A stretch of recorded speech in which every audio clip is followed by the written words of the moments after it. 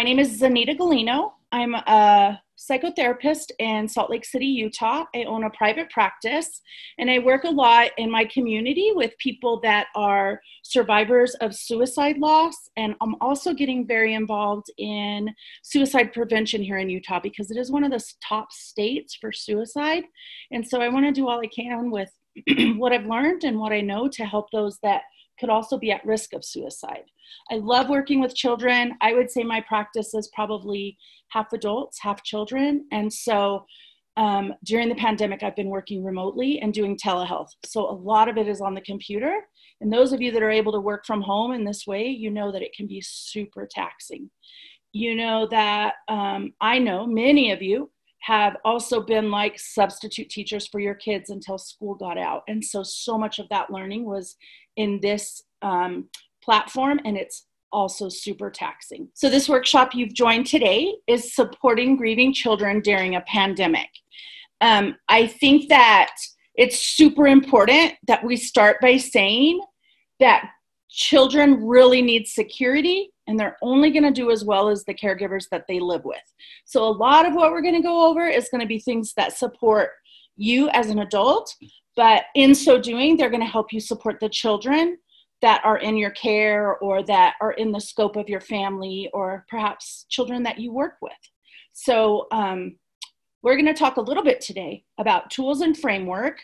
We'll go through some questions. We'll open some time up for sharing time as well, so you all can share what has worked for you, what have been challenges for you.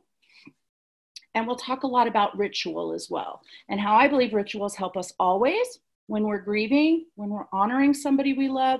They help kids to kind of mark that moment. And so I think it's super important. One thing I think is important to start for our framework is to talk about what we're all going through during this pandemic, during these very uncertain times. It's collective grief. We can't by any means shortchange what that collective grief does to us. It's so much uncertainty in the world, not just in the United States, but all over the country. So here in Utah, we've been social distance since mid-March. But if we think about what we've seen in the news, I was in Italy in February, and it was just kind of the talk. COVID was just like, oh, it's up north, it's not near us. But since then, like, they have lost entire older generations of people in Italy. Spain has been very hard hit. We in the United States have been hard hit by this pandemic, and it continues to grow. Here in Utah, we've kind of gone down in levels. This is our experience here in the state, but our numbers continue to rise. That's something kids don't necessarily know, but you better believe if you as an adult are struggling with it, the kids can sense that, okay? Because they're super great at recognizing tensions, knowing when they need to pull back, knowing when they don't understand what's going on. And so it's super key to understand that when we're struggling with something, our kids are going to see that. The uncertainty affects us as well. And kids, they really want safety. That's what they're looking for. They're looking to know that if something should happen to you, they're going to be taken care of. Perhaps dad died. For me, my dad died when I was 10. I am like a living, breathing example. If you don't do anything according to grief experts, your kids can still do great. Because my parents did, my mom did not do anything according to what I learned as a grief professional, and I'm okay. Okay? Grief will have its reckoning. Those tools are available, but the sooner we can get them, the better that we'll do. The isolation is huge on us as adults, and especially children. You know, if kids are adolescent age, they're able to like go on FaceTime with their friends. But if they're just like a toddler, they can't do the FaceTime. Maybe they'll see their grandma, maybe they'll see their grandpa, maybe they'll see their cousins, but it's not the same as getting really in the dirt and playing with kids. I want to go over some of the effects of isolation on our psychological well-being. So here's some of the impacts of social isolation on our health. One is an increased risk of anxiety. Who has felt that? Every single one of my clients have felt that. Absolutely. Increased risk of depression. all of my clients, even my clients that have very low grade or non-existent depression, are struggling with depression. So if this is something that's come up for you during this time of social isolation, don't be surprised. That's one of the effects of social isolation, like you're coming by it very naturally. Another increase of social isolation is increased suicidal behavior. People that have a hard time holding on to hope are struggling even more during this time. There's increased smoking and drinking. Perhaps you have somebody in your life that has struggled with addiction, and it was something that really seemed to be in the rear view mirror. And now they're struggling greatly again. And you're like, what the heck is going on? We're here, we have our routines. Social isolation is extremely taxing on our psychology, extremely. We can have raised blood pressure. The reduction in physical activity has wild effects. There's emerging research now that is saying that sitting is the new smoking, okay? So the effects and the tax that smoking does on our health, sitting is the exact same. It doesn't affect us in the exact same ways, but it's just as difficult on our physiology. Increased inflammation. So for people that have autoimmune diseases, or for example, if they have arthritis or they struggle with fibromyalgia, social isolation in and of itself can contribute to inflammation in our body. So you're just feeling just not yourself, and it's only the result of social isolation.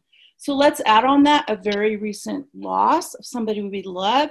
Somebody we love dearly has recently died. I know in the keynote, somebody talked about losing their spouse to COVID. What are the effects of that for us when we're in this pandemic and we're going through it? We're socially isolated from people. We're not even able to really attend a funeral. So many of my clients have lost somebody. Many were not as a result of COVID, but they've had to put that funeral on hold. But for all of us that are carrying grief, for me, I was 10 when my dad died, and I can feel this collective grief. I've been in this field for many years, so I'm very aware of people that are grieving, and also so many of my friends and my colleagues are people that work in this field, and we often come to this field because we've had a loss ourselves. This collective grief, we just cannot discount it. Reduced immune system activity is a result of social isolation. And that is scary when we think about the fact we're all trying to stay well from this virus, right? Just by being alone, just by being away from the people that we love, by not being able to have that physical touch, our immune system is reduced. Sleep disturbances. How many of you have noticed that your sleep is different? There's research now out of Harvard, and they're calling them COVID dreams. Because people are saying their dreams are so much more vivid since they've been socially isolated. The emerging research is saying that because we are home a lot, we are likely actually dipping into much more deeper levels of sleep, so our dreams are more vivid. Not necessarily just out of social isolation, but it's because our stress levels may be down. They're up in other ways, but we're not running and going and doing as much as we were before. There's an increased risk of numerous diseases like heart disease and diabetes, just as a result of social isolation. So I'm really trying to hit these home because I want you to be able to turn that self-compassion way up. I want you to turn that self-love way up. And I want you to turn your self-care way, way up. If you maybe did one thing a day before for your self-care, I want you to throw more self-care at it, because just by being isolated from your community, from your friends, from your routine, from your office, you are at increased risk of numerous diseases, of numerous stressors, and that's just from being alone. Let's add on the fact that we are dealing with a pandemic, that we are unsure what's happening with that pandemic. And we also added a social justice revolution on top of that. And so we're not here to discuss the merits of, is COVID real, is COVID not? We're not here to discuss, is the social revolution something we should be involved in? Is it real? Is it not? We're here to say, whether it is or not in your household, it is real on the effects it has on your physiology and on your psychology, okay? So one of the things that I thought would be really important to talk about with specific to children is that kids need those tools that are age appropriate and developmentally appropriate. So you know your children, you know how to approach them when it comes to things that you have to explain to them. It's super key that we're honest, and it's super key that we open a dialogue with them, okay? It's said, and it's one of the best things I've heard about grief and loss as it affects children, is that when we let our child know that their loved one has died, that is the beginning of a conversation that lasts a lifetime, okay? Best advice I had ever heard. True, because what it means for somebody that's going into high school. What it means for someone in high school is not what it means for someone that is getting married and had always envisioned their dad walking them down the aisle, and now their dad is dead. So that open line of communication becomes super key to keep that going with regards to our pandemic, as well as the social revolution. I think one of the things that has been very interesting to me is the effects that it has in households, because people are dealing with it very differently. Some states you're required to wear a mask, but for many, you're not required.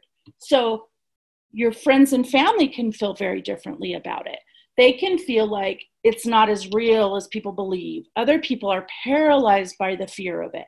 So being able to talk to our children and say, this is what we believe in our family. This is what the research is telling us. And so this is how we're going to move forward. And then you teach your children through modeling, through example, and through really explaining to them what your position is going to be, but then also how we can show up for the people that we care about in a compassionate and inclusive way. So I think that those conversations that you started when it came around our loved one has died, and keeping that open line of communication, that honest, age appropriate and developmentally appropriate understanding and education becomes super key when we're talking about the pandemic as well. Self-care and self-compassion, super important for us as adults, as caregivers, super important for us to model it, and super important for us to instill that practice. It's going to carry children throughout their experience in life. To understand how I am right now is wonderful. If I never improve, if I never do another thing to build my character, I am worthy right now. And that's what self-care and self-compassion does for us. It is unconditional love. It helps us show up for ourselves and understand, yeah, I'm driven. I try to be great in my career. I try to be the best family man I can. But right now, I'm worthy. Right now, I'm worthy of love. I'm worthy of care. I'm worthy of patience. I'm worthy of compassion right now. And that doesn't change. How many are thinking as I say this, oh, heck, I don't do that for myself? I would say most of us are saying that. But until we can do it for ourselves, it's so difficult to do it for other people. And we're expecting people to fill this gap that we've created between the love we provide and the love we give ourselves. And nobody else can really fill that gap. We have to be the ones to fill that gap.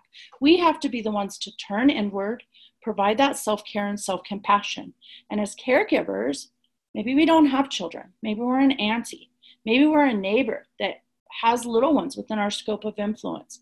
We have such an opportunity to model and to explain and to show, hey, I'm going to go take a soak. I'm going to go in the jacuzzi because I need some time for myself.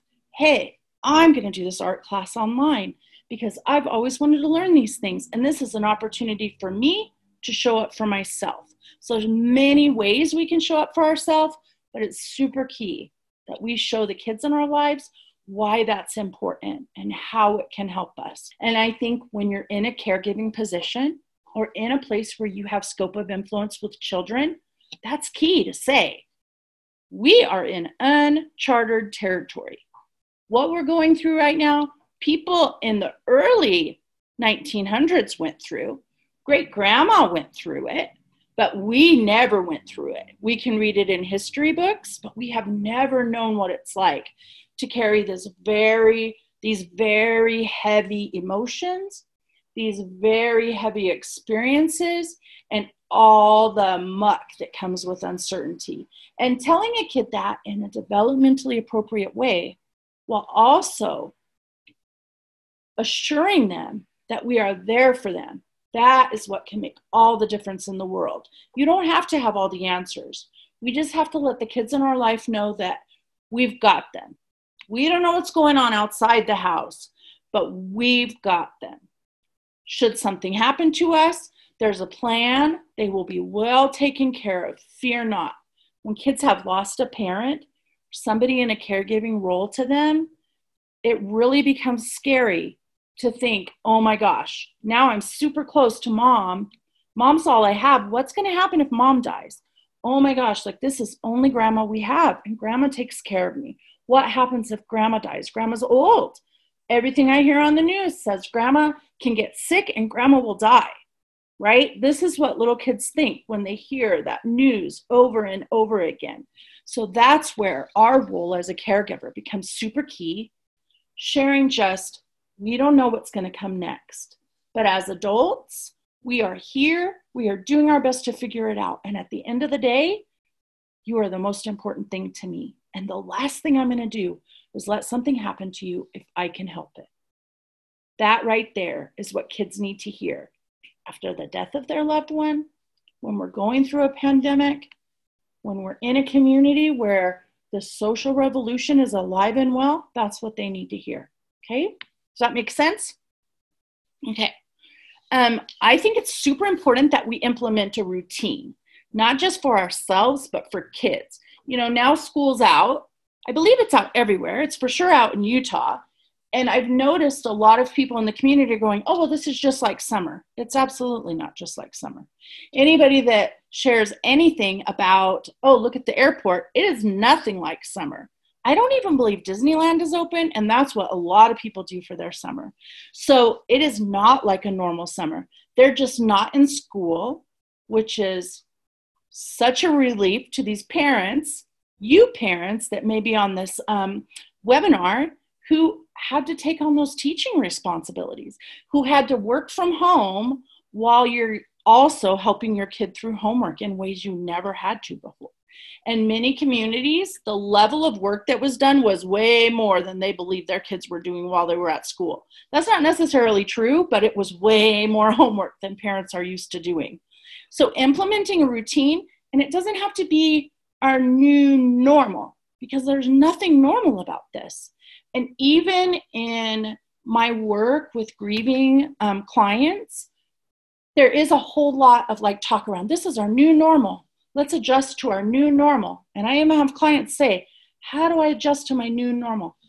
There's nothing normal about having to tell your child that somebody they love dearly has died. The life on the other side of that is not normal, right? Because normal would fit into what you anticipated, what you planned for, the life you saw for yourself.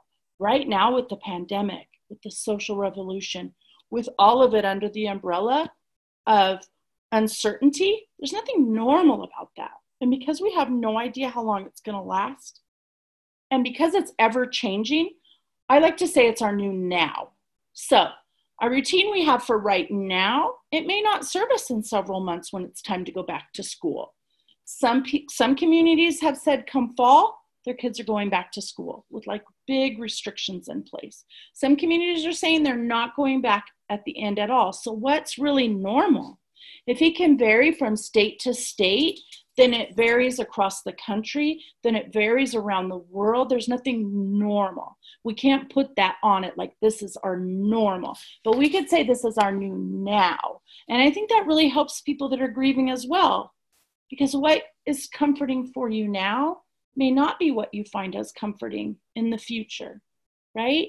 doesn't have the same ring as my new normal, my new now.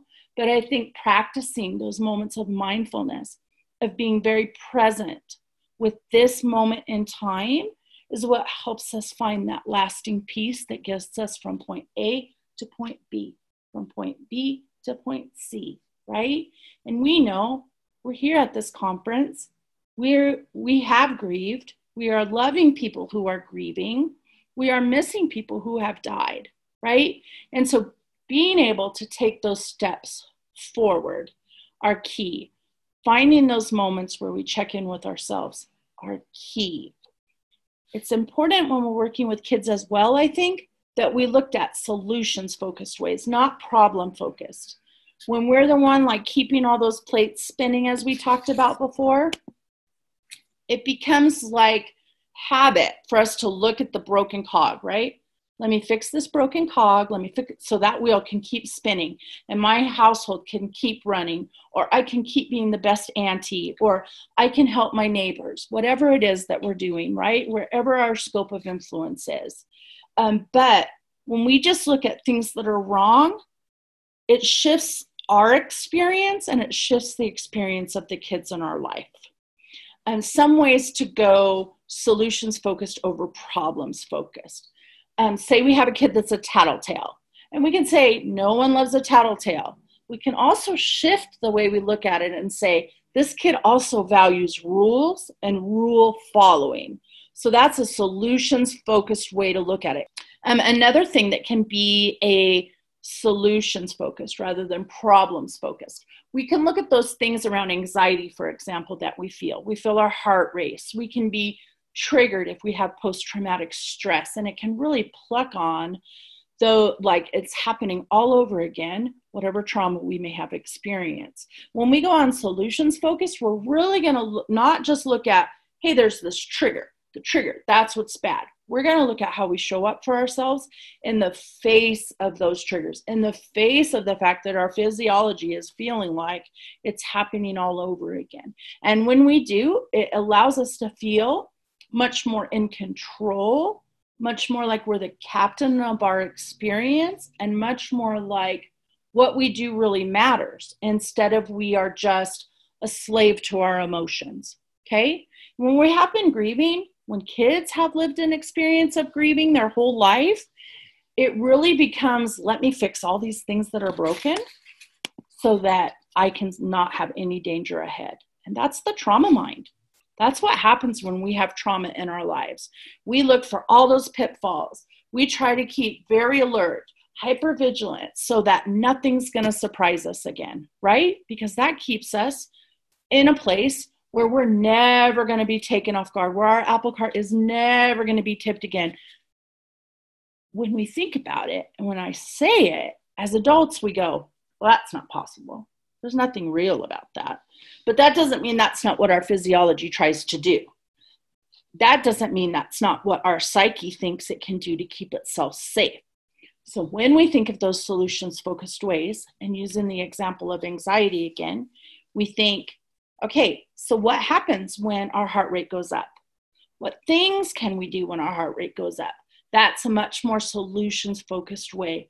And when we show up for ourselves in that way, we're able to tell the little ones in our lives, or the adolescents in our lives, or the adult children in our lives, hey, I've started practicing this mindfulness thing, and it can seem really woo-woo, but you know, I have taken so much more control of my experience. Does it mean you control the world? Absolutely not. But that's what we're seeking when we have trauma. We're looking to control everything, our environment. But once we grab onto these solutions-focused ways of not just looking and labeling the things that we're working on, but coming from a point of where can you really affect change here? Where can you truly be in control? And the only thing we have any control over is right here. And think about how hard that is when you want to like get into a little gym routine, or you want to cut sugar out of your life. That's you with your own body, with your own mind, and it's super difficult. You can get going for a while and then you struggle. So just keep that in mind when you're dealing with kids. Turn it on yourself. What's this like for me as a grown adult with so many more tools and experiences than the kids in my life have? What's it like for me then? And then how can we turn that self-love and self-compassion inward? How can we show up for ourselves in a way that is edifying, that is sustainable? And in so doing, we show up for the people that we love with more patience, with more compassion, and with more unconditional love.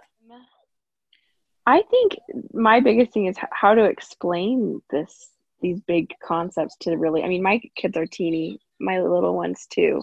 How do we meet them where they're at to explain these big, scary things to them? Yeah, I think that's a great question. And I did have like my little visuals over here. Like we've been already social distance for several months. So like kids have seen masks and they know what masks are, right? But just explaining like why we wear them. Like when we're sick, we can spread germs. And so we wear a mask to keep from spreading germs we might have that we might not know about.